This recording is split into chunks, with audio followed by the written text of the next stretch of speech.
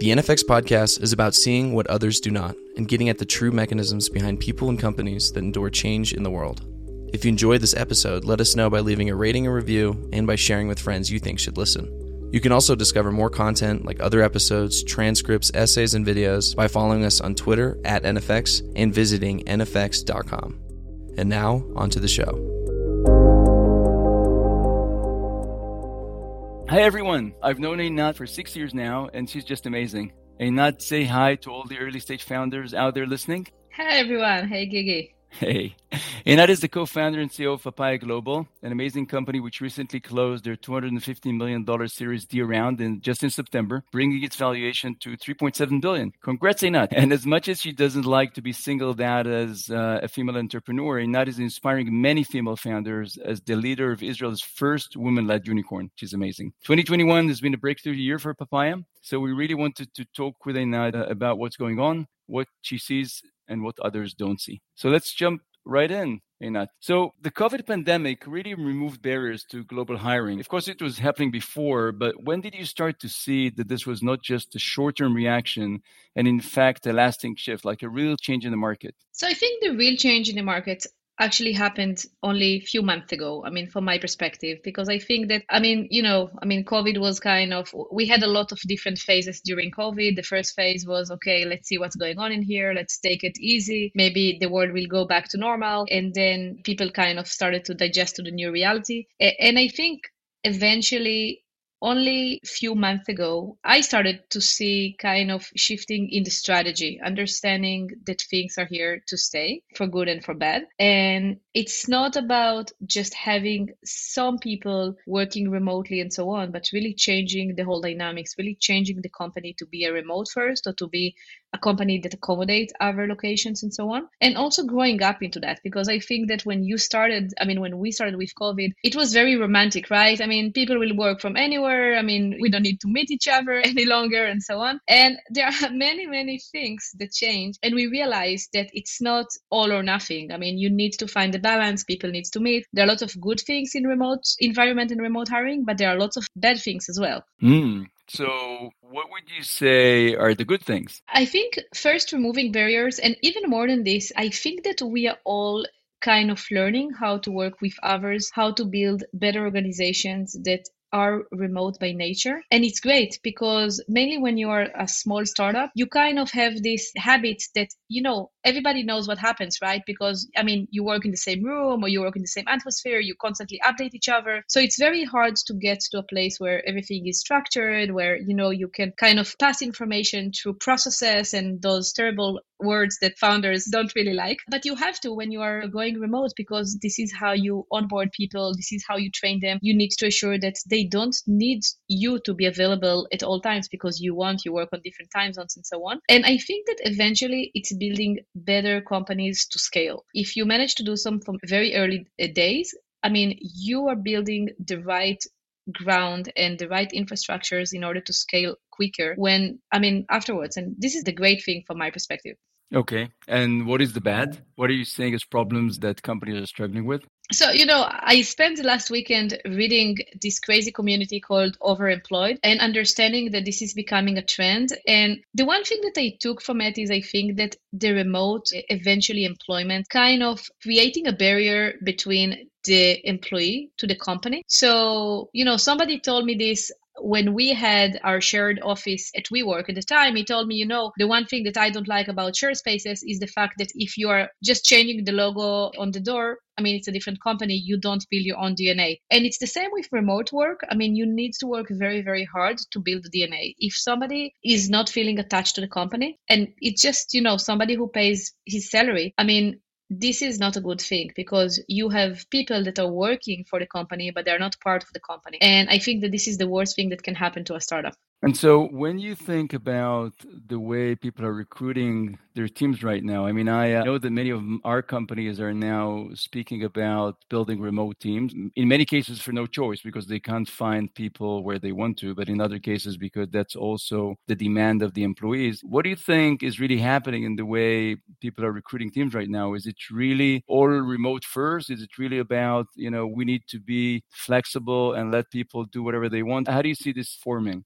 I think there are lots of currently theses, and I mean, you have companies that were always remote first, like GitLab and so on, and it worked for them, but they worked really, really hard to make it happen. It's not something that they just decided overnight and that's it. And I mean, you need to be very, very dedicated to that. And I think currently, as I said, I mean, it's even a bit romantic. I mean, let's have people all over the world and everybody will be hired. I mean, we don't care where you are and so on. And in reality, it's not working because even setting a team meeting is impossible with the time zones, and you don't feel that the team is connected, it's not bonded. And we all know that when you put a group of people in the room, things happens. I mean, some magic happens there. I mean, it's different than just working together over Zoom or over remotely. So I think, and this is always the advice that I give to founders, I mean, try to keep things in focus and try to things under control. And having 20 different people working in 20 different countries, you are currently increasing the complexity of managing your companies in so many different levels. I mean, tax-wise, employment labor-wise, time zone-wise, culture-wise. So it's okay to assure that you are employing remotely. But I mean, as I do internally in Papaya, I always said, okay, let's find the next hub or let's find the next location. Not let's just find the talents all over the world and just let's hire them wherever they are. For us, it's not working. I mean, because this is not the kind of organization that I want to build. I don't believe that this is the right structure, and I don't think that we will be able to work like this. But I mean, you really need to be focused and spend some time about the strategy and assure that it's not only about hiring or bringing the people. It's really about connecting them and creating a group. Yeah, I believe in that a lot. I mean, for years now, when I had offshore teams, I think the main thing that I always try to do is find a way to make them feel as if they're part of the actual team. It could be the posters in the office, it could be the swag, it could be everything. But generally, the more you make people feel that they're part of the organization, the better chance you have to get them to be loyal, committed, and work hard. And then it is very difficult to do that with a single, individual contributor sitting somewhere in the world. It's much easier when there's a group of 5 or a group of 10 or a group of 20. And so we always try to kind of concentrate kind of these offshore remote teams in one place so that they can have their own little thing that sits part of the company's DNA and culture. How do you think about this trend? I mean, when I speak to founders, many of them off the record, because it's not very politically correct, tell me, if COVID is now completely gone, I'm back to 100% on-prem, 100% non-remote. I want everybody to be in the office because I feel that when it comes to innovation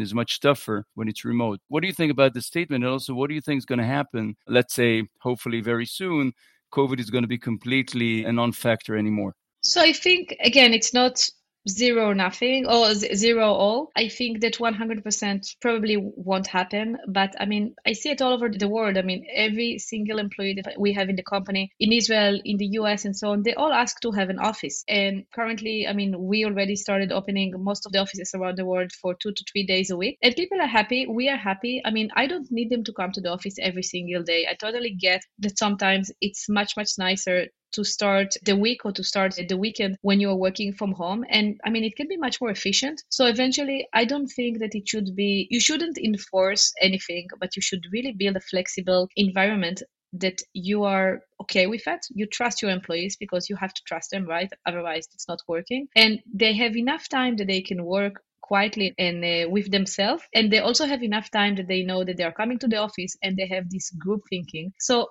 I think it's a good mixture. And I think that the world will probably align to it. I think it will be very, very hard for founders to force people to come only to the office and to be 100% attendant in the office. Yeah, we just had today 2 very strong candidates to one of the companies that basically, when they're approached, they said, yeah, we're very interested, but you need to know that I want to work remote only. And we were, okay, why is that? And they said, because we want the flexibility. We may want to come to the office every once in a while, but we want to be. And these are 2 very strong candidates. I think I'm seeing this more and more. That's not good, making this work of startup CEOs much easier. Yeah, but in here, I would say, on the CEO perspective, I mean, I have a clear policy to everyone, okay? Female, male, regardless. I think that, it's not fair to have different policy per candidate. And sometimes you lose some candidates, but you win the trust of your organization because they know it's transparent. So, for example, I know that we're probably going to speak about this a bit. It's like with female employees. I mean, I'm a mom myself and I have young kids, but when I meet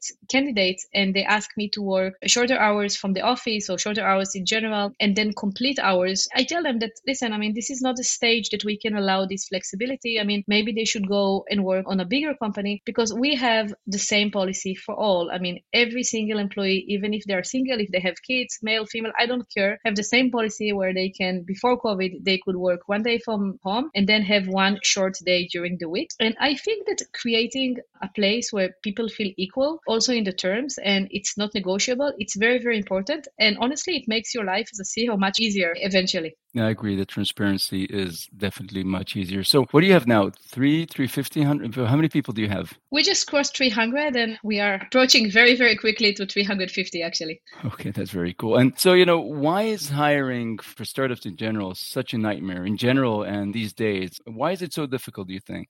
Wow, I think it's always difficult. I mean, because first now, I mean, kind of you are hiring all over, so you are hiring people without meeting them, you're hiring remotely, you're hiring, I mean, the rules and kind of the structures is all messy and it's constantly changing and so on. But I think when you are starting or setting a startup, and I mean, I still consider ourselves as, as a growing startup, you need people that have a lot of different talents and different kind of skills set, and it's very hard to describe them. So it's very personal sometimes. I mean, I can write a job description, but then in reality, I mean, the people that I meet have some personal skills that it will be very hard to describe over a job description. This is why I think that I hired more than 150 people these days through my personal network to Papaya. I mean, because eventually people understand what type of people I'm looking for in terms of their skill set and in terms of their personality. And it's much easier for them to recommend. And I think that we always need to kind of to keep this balance of having a very, very good talent, but also having people that are a good match to the company DNA. And the DNA is not something that you can just change, I mean, the founders, this is what they are. I mean, every founder has his own kind of DNA that they bring to the company and so on. And I mean, you need to align to that. And if you are not respecting it, or you're trying to build an organization that is very different,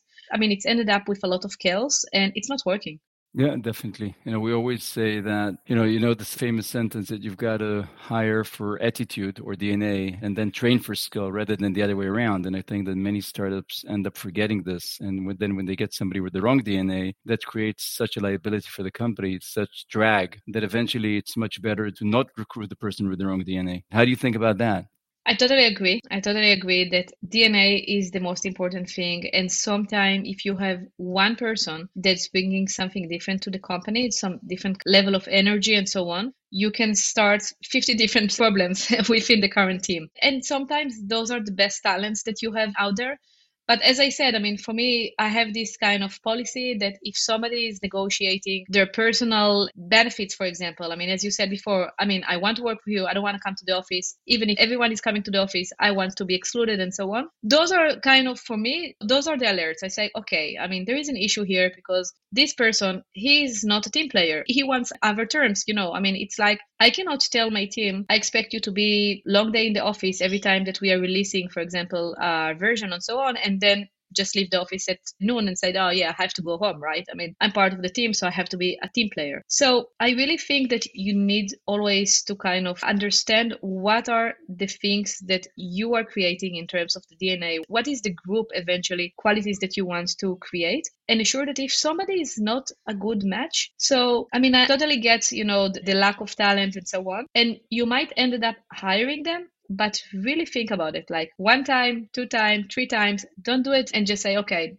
that's going to be okay. I mean, get the risk that involved with it. No, I agree completely. And I love it. And in a way, it kind of reminds me that, what you said about the procedural stuff that tells you a lot about the founder's DNA. That's very similar to the way I think about how we look at companies, where many times things like how fast they answer emails, or how do they take a tough question, or how do they take a sign of me not being confident in what they're doing? How do they take that? How do they deal with it? These are procedural stuff. It's not the essence. It's not the company. But these things tell me a lot about the people. And many times I would end up saying no because of these, even though I like the idea or something. But one thing that really struck me, you said align to the founder's DNA. DNA. And I love it because I don't think that I've heard anybody say it so clearly. People usually say there's a company DNA, but in early stage company, the company DNA is the founder's DNA. What do you do if you're an early stage founder and you don't really know what is your DNA or how to look for it? I mean, do you think that it's important for early stage founders to define very early on, like at the early stages,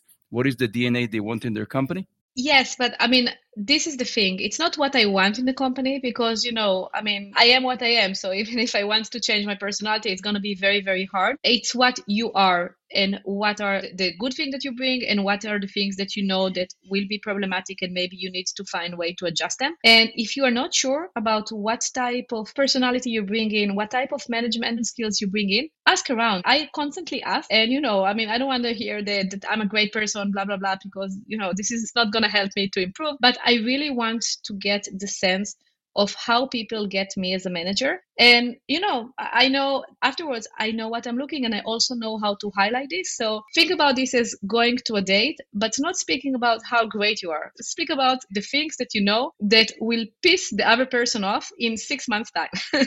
Yep. And this is the thing that you really need to highlight and say, okay, this is the thing that I bring to the table. This is the company DNA. For me, for example, I take decision very, very quickly. There is no single way for me to keep my opinion to myself. This is what I am. Even if I'm going to try very, very hard, it's not going to work. And, some people, I mean, it's not for them. Some people really respect this and some people will learn how to live with it, even if it's new to them. But they know what they're getting into. And it really impacts the DNA. I mean, one of the other things that I always keep in Papaya is that we said, we don't work for our ego. So we build a great company and we need to stay humble. And if we are not in the right place currently for the role that we are filling, we need to step out and we need to kind of bring someone over to lead this and see how we fit in. Because, this is a constant change and it's a very, very strong for me in Papaya. I mean, to keep it a group of doers and not a group of people that have a lot of ego, because this is who we are and this is who we are as founders. So you need to understand what type of person you are and then to try at least, like I would say, the first 50 employees. I mean, match to who you are, not much to kind of a list of company best DNA that you find in Google or so on, because that's not going to help you. As you speak about it, I'm thinking, and I agree with you that the best companies that I've invested in, their core team is really, really, really, they have a great core team founder fit. Like the people have similar DNA, which help them basically get over so many initial hurdles that had the team been different in DNA would have been really tough to handle. So good food for thought on that. How do you think about recruiting in these crazy days? I mean, I constantly hear, clearly salaries are the highest they've ever been. Employees want every possible perk. I remember that, a few years ago, we thought that things were bad when employees started wanting, to get allowance for lunch. And now the question is, what famous chef are you bringing to cook for your employees on lunch, right? It's like, I want to know what chef is cooking, otherwise I'm not coming. How do you think about it? Do you think this is a new world and we have to live with it, or do you think it's going to change? And how do you handle this as a company that, from what I can see from the outside, is less flashy and less into show off? First, agree, and we don't bring any famous chef to lunch because I think this is an endless game and you will always lose. Okay, there is always going to be the company that will pay more, that will bring a better benefit and so on. You really need to ensure that you bring another value. So what is it that you can offer to your employees that will make them want to join, even if you are not the most, because a lot of startups, they cannot afford themselves to pay, the highest salary in the market, right? I mean, I don't want to be there in terms of even starting this race because that's never ending game. But I want to ensure that people that are coming to Papaya, they can get different values, even if this is kind of the understanding that they're equal, that we have a transparent policy, that we have flexibility for them to work from home. So build some values that you can speak to, because I think in general, people have more dimensions than just what's in it for me in terms of the benefits and the compensation package. And you need to speak to that. Yeah. And how do you retain employees in this crazy environment now? All your good employees, I'm sure they're getting 1-2 offers or, at least a few approaches a week. What's your thoughts about retaining these employees? The great people that work in the company. Yeah. So it all goes to the same place. And again, I think that they work very, very, very hard in Papaya currently. I mean, we are growing so quickly, so everyone is working super hard, and I know that it's not easy. And obviously, as I said, I mean, you cannot, I mean, even if you're going to compensate more and more and more in terms of salaries, that's not going to be the right retention. You really need to ensure that they are happy. They feel that there is some meaning. So for example, I mean, we did this campaign this year, bringing the parents to work. Yeah, I've seen that. That was gorgeous. And I mean, people were really excited. I was excited personally. Tell people what it is. Yes, so we did a parent day eventually in Papaya. People brought their parents to work to show them where they work, I mean, to show them the environment, to show them their friends.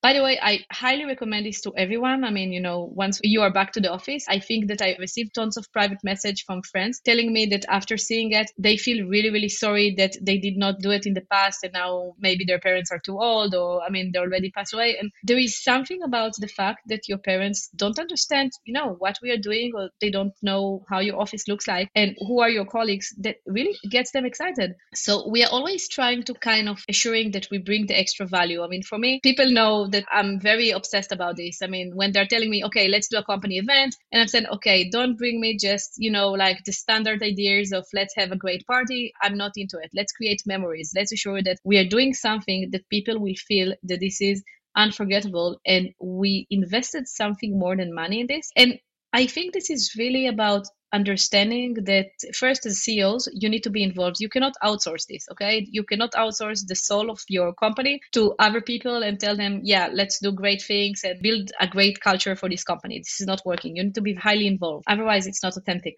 Yeah, I just love the memories thing. I think that you're totally right when it comes to things that are monetary. Of course, you need to pay honest and good wages and so on, but when things are just monetary and not related to emotions and to feelings, it's very difficult to create that long-term retention. And when you start touching into people's real desires and aspirations and emotions, this is where you start getting the different kind of retention that we want. We want from our employees, we want from our customers, we want from everyone. So I really love that part. So here's a question for you. So you see now the challenges of recruiting your own company with, 350 employees, but you also see how people are recruiting remotely and offshore and in different countries. Do you see any major differences, or essentially is it all becoming and morphing to be the same, other than the administrative and difficulty of recruiting remotely, which you're solving? I mean, on everything else, on the softer areas, is it just becoming the same? No, it's not becoming the same. I think that eventually people are recruiting remotely, but then they're not investing the same efforts to create the same engagement to the company, or understand who they're recruiting and how they're creating the same experience for them. I mean, one thing, for example, that I always advise CEOs is don't give your remote employees allowances to cover things. I mean, make the efforts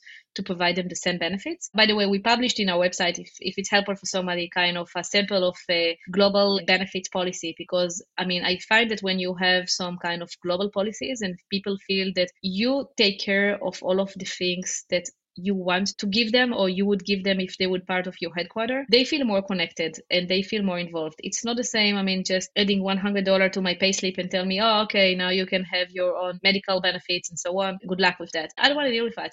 I want somebody else to deal with that. This is why I came working in a specific company. Eventually, this is what I expect from somebody to provide. And one of our clients told me this even pre-COVID, and this is something that I took with me, I mean, internally, and also when we were designing kind of the client experience in Papaya. He told me, listen, I mean, we are hiring remotely. Each one of the employees that we are hiring remotely, they could go work anywhere else. They could go work in Google, Microsoft, Amazon, any single place. They came to work for us, and we need to assure that they don't feel that they compromised. We need to assure that we are bridging every gap that we have locally for them to feel that this is a great experience. So hiring globally, I mean, has lots of challenges because you don't speak the language, you don't know what you don't know. Your team members, I mean, they experience different things, even holidays, okay? I mean, think about how you would feel if somebody would send you emails during the holidays in Israel and asking you for an immediate response. I mean, you'd think that he's not respecting you. Isn't this normal? Isn't this what's happening to everybody? Yes and no, but you would expect some respect. I mean, to some things like your holidays and so on. So I think that when you are hiring remotely, I mean, there are some kind of basic fundamentals that you need to assure that you are preparing and ensuring that, again, it's not only about compensation. This is a very, very short term. I see currently in Ukraine, for example, I mean, compensation is going crazy. People feel that, I mean, every time that their employees working on the street, so, I mean, somebody's offering them a job and they can just be hired by someone else. So really, I mean, they need to feel connected. I'll share another event that we did last year or 6 months ago. We took the whole company to a global week to the Maldives. It was just in the middle of COVID. People thought that I'm crazy. I was thinking that I'm half crazy, but I decided to do so anyhow. And there was those people that are working remotely and we never met them because we could not meet them. I mean, people came from Ukraine and from the US and so on. And everyone was so excited just about the fact that we took care of them and we eventually assured that that we meet them and we create experience for them. We took this, obviously it was a huge responsibility. Every single day I was praying that, that's not going to end up as a huge COVID saga and so on. But anyhow, I mean, I think that this is really create a bonding between people, between different countries, between different teams and so on, that you can't really create differently. So, I mean, the one thing that I always advise people is travel. I mean, as much as you can, see the team, assure that they see someone. I mean, don't kind of get to the new reality or, oh yeah, we can do everything over Zoom. I mean, let's just remove all the travels, remove all meetings and so on, because this has such a different effect on people. Yeah. And so, I mean, if I sum it all up, would you say that the right state of mind for a startup CEO is to really try as much as they can to treat the remote employees just the same as they treat their local employees, meaning in terms of benefits, behavior, exposure to what's happening in the company, transparency, meeting them in person, getting them to company offsites and so on? You'd say that the best thing is if you can actually make them feel 100% as if they're in the same country and together. Yeah, that's correct. And for example, I mean, I've been in this business forever. I mean, in the global workforce, I'm a kind of a dinosaur in this space. And for years, I've never seen a company granting, for example, global equity to employees. In the last year, it's becoming the new norm, right? Because otherwise they can't compete. And it's a headache. Honestly, it's a real headache for companies to manage a global equity policy and taxation and so on. It's a real headache. But you need to create those things. I mean, if you want to be remote, you need to work on this. I mean, you cannot just say, yeah, okay, I'm just going to do whatever I'm comfortable with. The rest I don't care about. Yep. So, I mean, I just love this part. And I know that this is so important for you, the team and building it. But I want to jump for a second into the actual business. So I think that when you guys started the company, I think 2016, people sort of thought that it's going to be impossible to create a platform for automating what was then seemed to be a manual, cumbersome, very traditional, labor-intensive, document-intensive process. What was seen so impossible creating this automation that got you to the point that almost nobody tried to do that, at least not successfully? Yeah, so I always say that, I mean, Papaya story kind of reflect the industry belief, okay? Because from 2016 to 2019, I raised $5 million and I was really going, like knocking on doors in order to raise them. That was very, very, very hard work. And then from 2019 to 2021, I raised more than $400 million. Honestly, it was very easy. I mean, processes. And people came knocking. Exactly. And I think that the one thing before even automating that we were always saying, and I think it's much bigger than COVID, constantly heard that this is not a real problem. This is not a real pain. And I could never understand this because I said, okay, I mean, I work with clients. I hear this all day long. I mean, I know that this is a real pain. I mean, from the investor side, they were not asking the right question because they were asking the wrong people. So they were asking the CEO, is it a pain for you? No, I don't think that this is a pain because, he is not the buyer. So he doesn't even know how manual process it is and how things are running. So, for him, it's not a pain. I mean, he's not dealing with it on the ongoing process. And the second thing that I've been constantly asked, how you are going to automate this. And I always kind of divide it to two because I still believe that this is the right structure. We are still doing it this day. That onboarding is where we need to be on a high touch basis. Okay. I mean, I don't think that you or any other employee wants to get a process that eventually can be very, very efficient, but it's not personalized because this is your contract. This is your decision and you want to get a personalized attention. So for us, we always said we are not trying to automate the onboarding process. But from the other hand,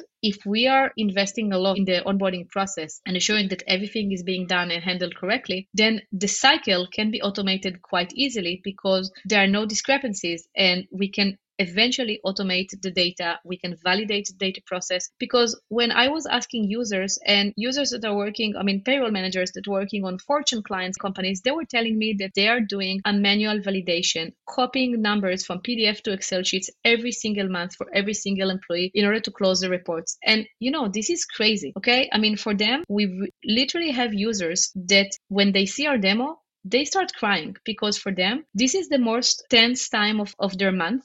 This is a super manual process that they're doing. They're always afraid of having mistakes, because every single payslip that they have mistakes, they will be unhappy employee. And nobody cares that 99% has been paid correctly, right? You have one person that hasn't been paid correctly. This is, for him, you are 100% wrong. So nothing else matters. So I think that by respecting manual processes and assuring that we are not trying to find a magic solution to everything, but we are just eventually automating the things that can be automated and working with the data in the right way, and also respecting the fact that we need the local expert. We cannot replace them. This is like, you will always go to the doctor, right? Even if I'm going to give you a full directory of all the disease in the world, you still want a doctor opinion. You still want an expert to look at this and say, this is what you have. It's the same with payroll. You need this expertise locally. We are not trying to bypass it. We are not trying to replace it. We are trying to work with it, and we're trying to make it more efficient.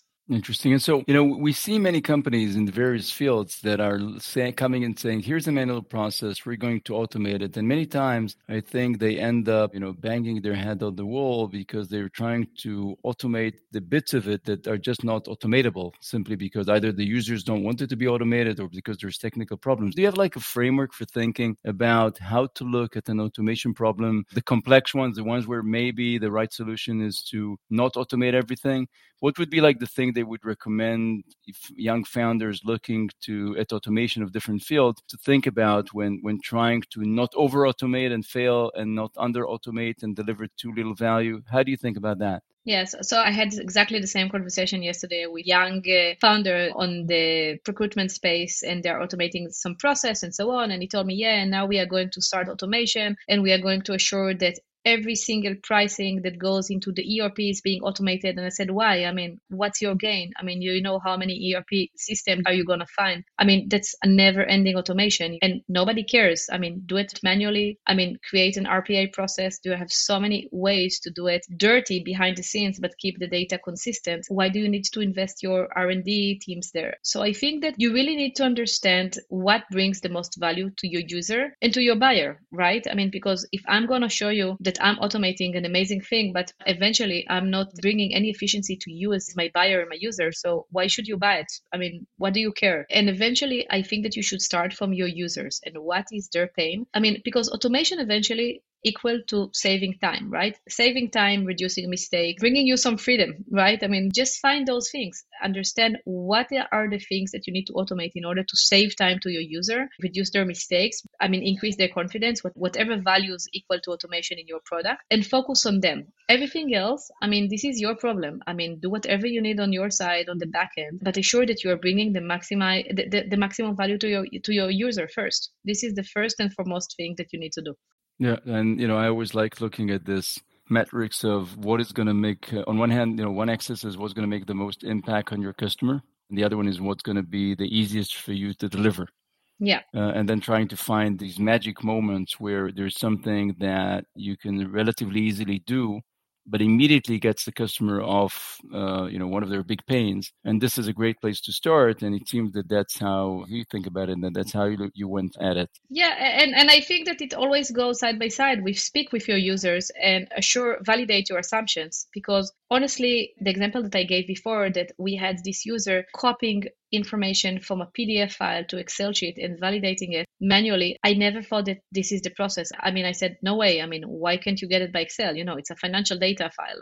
I said, no, we can't. This is the output that we receive. I asked it 10,000 times. They told me that I can't. So this is how I need to do it. So go and understand what is their biggest pain. Don't just take assumptions, because I think that this is where you might be spending a lot of time in automating the wrong things, or the one with not the highest value to the client. Completely. And, in that regard, I want to jump. You're known in the industry as one of the founders that is probably the most obsessed with customer experience. Like, most obsessed with what you're actually delivering value to the customer. And so, how do you think about developing this obsession? And then in your company, as it grows, how do you measure the success of your customer experience and the obsession? And how do you educate your team to be as obsessed as you are? First, I think it's all about teaching them and showing them that you care about this, okay? I'm currently assisted to any issue that clients have. So, I mean, obviously not every complaint that they have on the ongoing basis or an issue that they have with the team, but we have some kind of critical issues that happens or some kind of processes that are flagged as not as good experience as I want my clients to be. And I get an alert on each one of them. In 90% of the time, I will go on a call directly with the client to hear it from him, because I think that sometimes you just need to hear how he experienced this, and you need to understand what can you do differently, because it doesn't matter. I mean, it's not about being right. It's not about saying, yeah, I mean, this customer gets it completely wrong. I mean, he's not using the product correctly. It's about understanding from him and hearing his own words and hearing his own experience, because he's the client. And I always say that I'm a nightmare client for everyone that is providing me services, like my cell phone company and my bank and so on. I mean, if I have complaint, I want to be treated immediately and very, very seriously, because I don't want to spend time on fixing something that I think that needs to be eventually just working. So I want to get the same level of service to my clients. And I think this is really about assuring a few things. First, that everybody knows that you care about it. And in Papaya, even if you'll ask the R&D what Eynat cares about most, they will tell you the customer experience. It's not about the product. It's not about anything else, because they know. And this is basically a very, very strong thing in our customer journey and the thinking of everyone. Will the client love it? Will he not love it? I mean, I want them to be obsessed with Papaya as a service and not only as a product. I want them to see us as our trust partner. I want them to feel that we are very, very personal into their issues, because eventually it's all about trust. If they trust us to be their growth partner, and obviously sometimes things breaks and you cannot always deliver everything 100% correctly, but they know that you care and you'll be forgiven if you care. And this is very, very important. So, I mean, the first thing that I would say, if CEO is not taking client call and you don't hear the experience, I mean, you never know from first sight how's the process. You'll never hear the complaints. You'll never understand them as your client is eventually describing them. You will never know how to ask the right question and solve the right eventually solutions. So this needs to be on the agenda. I mean, there is never enough time to do everything that you want, but there are specific things that you must do. And for me, this is the one thing that regardless, whatever I have in the calendar, I will always have the time to assure that I have enough time to hear my clients. And in the last funding announcement, in the very same day that we had PR going live and everyone was very happy and congratulating me and so on, I had a client that was not happy about something. And the very immediate moment, somebody asked me, what's going on? Why you are not happy? I said, yeah, because, it's not about the funding round. It's about the fact that we have an unhappy client and we need to assure that he is happy. So, maybe I'm too obsessed, but I think that it's all about eventually assuring that you serve your clients. And I mean, we all have clients. We all eventually create products for somebody else to use. That is so true. And other than just showing everybody in the team that that's the thing that you care about the most, is there anything else you do to make sure that they know how important it is? Like, is it part of their OKRs, or is it, something that you force them in double brackets to do? Or is it just by them seeing how obsessed you are with it? So it's just about them understanding that we take seriously every complaint, that we debrief everything. So yeah, that's definitely part of the process. There is nothing that we are just, kind of saying, okay, he was not happy. Okay, he decided to leave us. I mean, for me, measuring churn, which is very, very, very low in Papaya, is one of the most important things. I mean, I want to ensure that if client is making the decision to terminate the engagement with us, I want to know why. And so it's part of their process. It's part of eventually their training. It's all over the place. I mean, it's not in one place. It's all over the place, really all over the place. Yeah. And so being obsessed with customer experience, that I think is one great superpower that a startup CEO, especially in B2B, but of course also in B2C, needs to have. What other kind of superpowers do you think early stage SaaS companies need to have? Anything about how to build your team to make sure that you have these superpowers in the team? So I think that the one superpower that you must have, mainly on early stage, is the ability to plan ahead, but to be very, very, very cautious about what you are doing currently, because you never have enough talent, you never have enough money, you never have enough time, right? I mean, it's always kind of the constant struggle, and it's always going to be the case. But you need always to look ahead and say, okay, what do I really, really need to do now in order to assure that in 3 months' time, if I'm meeting, and I mean, it's not if, for me, it's always, I mean, if I have KPIs, we need to meet them. I mean, what does it mean? How the company needs to look like? And one thing that I started using internally in the company, when we have those meetings, weekly, monthly, roadmap planning, and people are saying, yeah, we cannot meet this, or we need more time to this, or this is not something that we think that it will be achievable. I ask them, what do you need in order to make this achievable? Don't explain me why it cannot be achieved. Let's start breaking the things that will make it achievable. What do you need? 50 more people, a year more of your time. And when people are, starting to break this, and eventually they realize that they can make it achievable. I mean, they might need some help, they might need some more resources, but all of a sudden it's becoming something that they feel comfortable with committing to, and not just something that feels like far-fetched. Okay, I mean, don't know how to handle this. So, I mean, I'm just not going to even start planning this. I want to ask one specific question about your market that really, I think, keeps coming up, which is around blockchain and crypto. Just, for years now, there's been this theory that making payroll internationally is going to be super simple because we're just going to basically transfer some money to somebody's wallet and everything else is going to be super easy and so on. And everything's going to be seamless and truly, truly global and very quick. How do you think about that? I mean, clearly the reality is a lot tougher. But we are seeing in the United States already quite a few companies that are offering their employees to take part of the salary in crypto. It's a perk that some employees want. And I kind of wonder, how do you think this should be part of what you're offering in the future? Or is it really a risk? Or is it just basically a payment method, but eventually you need to still report and pay and do the contracts and everything? How do you think about that? Yeah, so to be totally realistic, I think that we are actually getting, I mean, farther away from this on the global perspective than, closer to make it happen. Because eventually payroll, I mean, is taxes. And as you can see currently, the global trend, okay, let's enforce 15% minimum taxes globally and so on a corporate level and so on. It's the same with payroll. I think that at the beginning, it took a lot of countries a lot of time to understand that crypto is here, so they did not enforce it, or they did not have specific regulation related to payment in crypto. But salaries are always the first thing that countries are protecting. Now we see more and more regulation that are actually banning using crypto payments than we saw 2 years ago, because I mean, all of a sudden it's become something that somebody said, hey, listen, we have an issue here. We need to ensure that we have regulation against it. So the first thing is, okay, I mean, we are not going to allow it. I mean, payroll is payroll. I mean, they need to pay locally, easiest. I mean, and that's it. I mean, I don't even think that most of the people knows that in the majority of the world, you cannot even pay salaries in different currency than your local currency. This is not allowed. So, adding crypto is even kind of more far-fetched in terms of country level. We do see more and more, I would say, additional components that are being used to compensate in crypto. So I would say payout, commission plans, even equity-based crypto plan, that structure that I actually really like. And I think that this is a very, very good structure to compensate. And this required a lot of tax adjustments. So it's not an easy thing. It's not just, okay, let's just pay them with crypto and that's it. But if you are separating the core payroll component, so your gross salary, and just keeping it on a fiat local currency and assuring that you are playing with the crypto component on the kind of the variables component or the equity component, this is definitely things that I think that we'll see more and more. I personally really like. I mean, we are dealing with it quite a lot in Papaya and will probably become more popular. That's super cool. I think that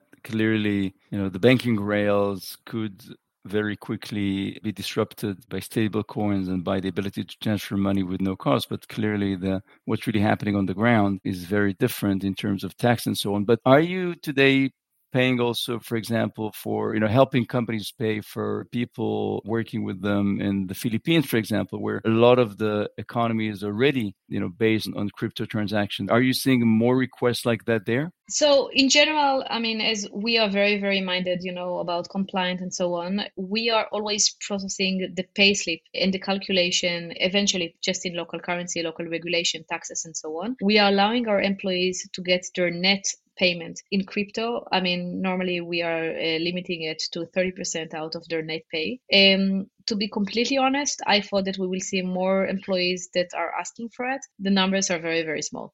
Interesting. I want to jump for a second to your founding story, what we call the founder story, because I really like yours. So before Papaya, you were the CEO of two different relocation services companies. And it seems that what you've learned there was the basis of what basically gave you the competitive advantage for starting Papaya. And it's a great story because in a way, there's so many new businesses that could be set up by people that know their industry really well and then decide that it's about time that it could be disrupted with more automation or more technology. And I love it because that's like a route for not only tech people, people that inherently come from the tech positions to invent great startups, but also people that come from the more traditional businesses. So I kind of wonder, how did that work? And, what basically can you recommend to people that know their industry really well? What framework of thinking that could help them understand whether there's a real opportunity to try and disrupt it with technology and automation? Yes. So first, I think it requires there are lots of pros eventually setting up a real business, a bootstrap business, understanding P&L, understanding what it is, eventually to deal with pricing, to ensure that clients is paying,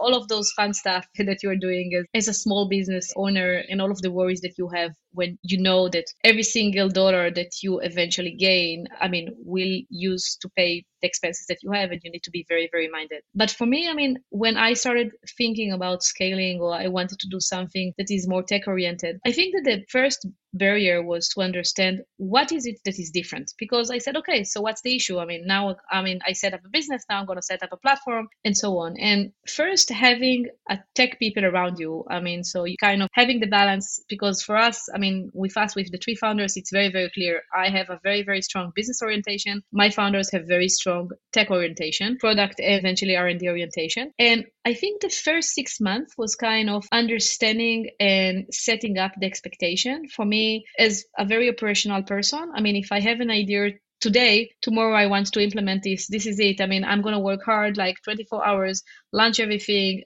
run the process and so on, and that's it, it's live. But then I remember the first 2 months that Ruben, which is the greatest probably product person that I've ever met, and he's so obsessed with details, he was torturing me with details. Okay, explain me every single process of the payroll. I said, Ruben, leave me alone. I don't want to speak about it. I said, yeah, you don't have any choice. I need to build this product. And it's kind of really understanding that it's different. It took me a while to understand, why do I need to raise so much fund in order to build a product? Because I said, okay, why people are raising so much funds? And thinking about scale and automation, large scale, and understanding that you really need automation internally.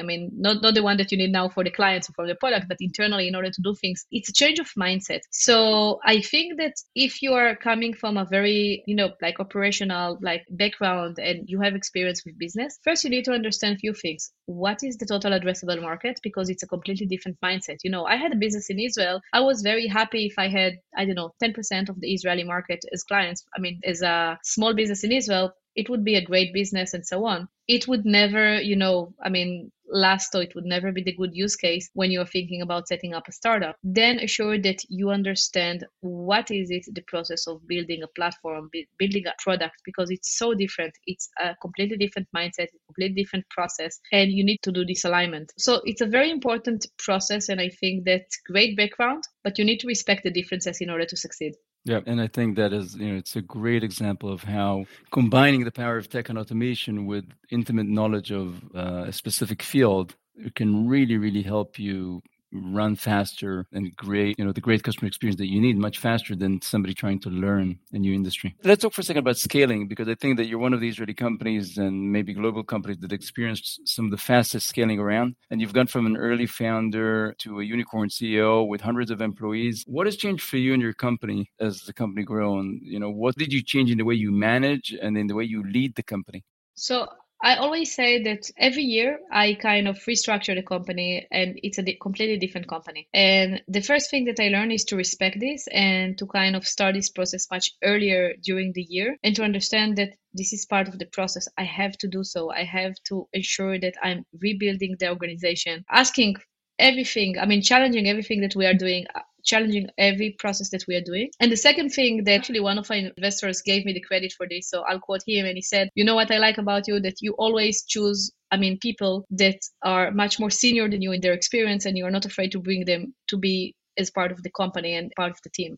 And I think that this is very important. Sometimes we kind of tend to bring people that are first timer and so on to be part of this journey, which is great. You need them as well. But as you are scaling, you need people that can teach you how to scale, that been there, done that been to senior positions and can take this organization to growth. Because as you grow, I hate those words, but this is becoming part of my routine, obviously. Let's build a process. Let's have a guideline. I don't think that you'll ever hear an entrepreneur or founder say, I want to build a company because I want to deal with processes and guideline and I really like it. No, this is probably against our nature. Yeah. So bring the people that know how to do it. I'm the most messy person in the world. I hate working with processes. I don't respect guidelines personally when I do things because I always kind of work very, very messy. So I try to step out and let other people to lead this and assure that I respect this and I say, okay, this is what the company needs in order to succeed. And sometimes I find myself try to break the process or and then stopping myself saying, okay, no. You're not going to send this email currently. Yeah, if I'm going to break it, what will everybody else do? Exactly. So scaling is something that really affects the company. It's not the same company. One thing that we did over scaling, and I still think that is very important. And again, it's part of our very transparent DNA that we're trying to keep. We have this monthly update where we send to the whole company everything that is related to our metrics. Everybody knows how many clients we added this month, what are the biggest clients that we added, what are the onboardings, where we are with the metrics. And it's a very confidential information. And we had some dispute about this. And people were telling me, listen, it's going out of control. You have so many people, you don't know what they're doing with it. And for me, that's correct. Definitely that's something that I don't want to be leaked from the organization. But if I want people to be part of this organization and I want to show them that we trust them and they're partners, I want them to know what's going on. Outside of their departments, they don't need this information. I want them to have it because this is part of them being part of the scale and the growth. And also, even not fearing that maybe bad things happen and they're not aware. And so what other tips other than maintaining full transparency do you have for founders that are going through a hyper growth period? Wow, sleep less. How can you sleep less when you don't sleep? Yeah, that's correct. I think mainly always look ahead and plan ahead. One great tip that I received at the beginning of 2021 from a founder that took company public few years ago, he told me, stop hiring, all year round, because this is really a huge distraction. Have a boot camps of hiring. So tell everyone, okay, we are in January. I want you to hire in February, everybody that you need until June. And then in June, hire everyone that you need until December. And then this group will start together. You will have a boot camp of training. It will be much, much easier to the organization to adapt. And you will be ready for the scale. And we did this actually very, very successfully this year once. And then we kind of forgot that we did this. And, now we are doing it again. We missed one cycle. I felt that it was a great tip. For me, it was a great advice. What happens if somebody, a department really desperately needs something in the middle? You don't let them recruit, or there's exceptions? No, it's not that we don't let them recruit. Of course that they can recruit and they're always kind of hiring. But we hire in batch. So, if you need and you know that you're going to grow the team in 100 clients. So, and you know that you're going to have, for example, 100 account managers that you'll need to hire during this period. So try to hire them in batch. And then obviously you have some people joining during the year and so on. But you have still a very, very strong base that you hired together and you are doing one training. It's much easier. They get to start as a group. So it's much more engaging for them and they can grow into the craziness and the scaling of the company. But obviously, it doesn't mean that we are not hiring.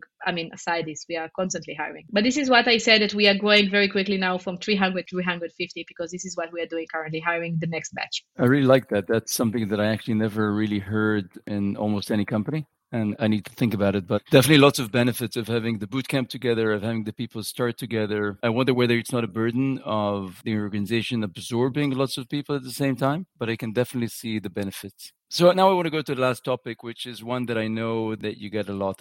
Everybody has been telling your story as the first female unicorn founder in Israel. For me, the question is not about the unicorn founder, but you're definitely the example for me of an Israeli startup founder that managed, irrespective of the phenomenal valuation, they managed to create a great organization that's growing very fast, that's bringing real value to customers, and that's really on a trajectory to really change your industry. And so, I've got to ask you that, and I really hope that the answer is that you don't need to say anything anymore, but I know that that's not really the case. But what would you say to a room of up and coming female founders right now? What would be like the pieces of advice that you give them if they want to be like you one day? I mean, the first advice that I would give them is, understand that you cannot have it all. Okay. So, and we spoke about this offline before we started the podcast, that I didn't came to your great program, to NFX program, because I was pregnant, and it was actually a hard decision. I mean, I needed to choose these days. I mean, if joining a program that I thought that will help me a lot, then kind of choosing the more rational or more, I would say, responsible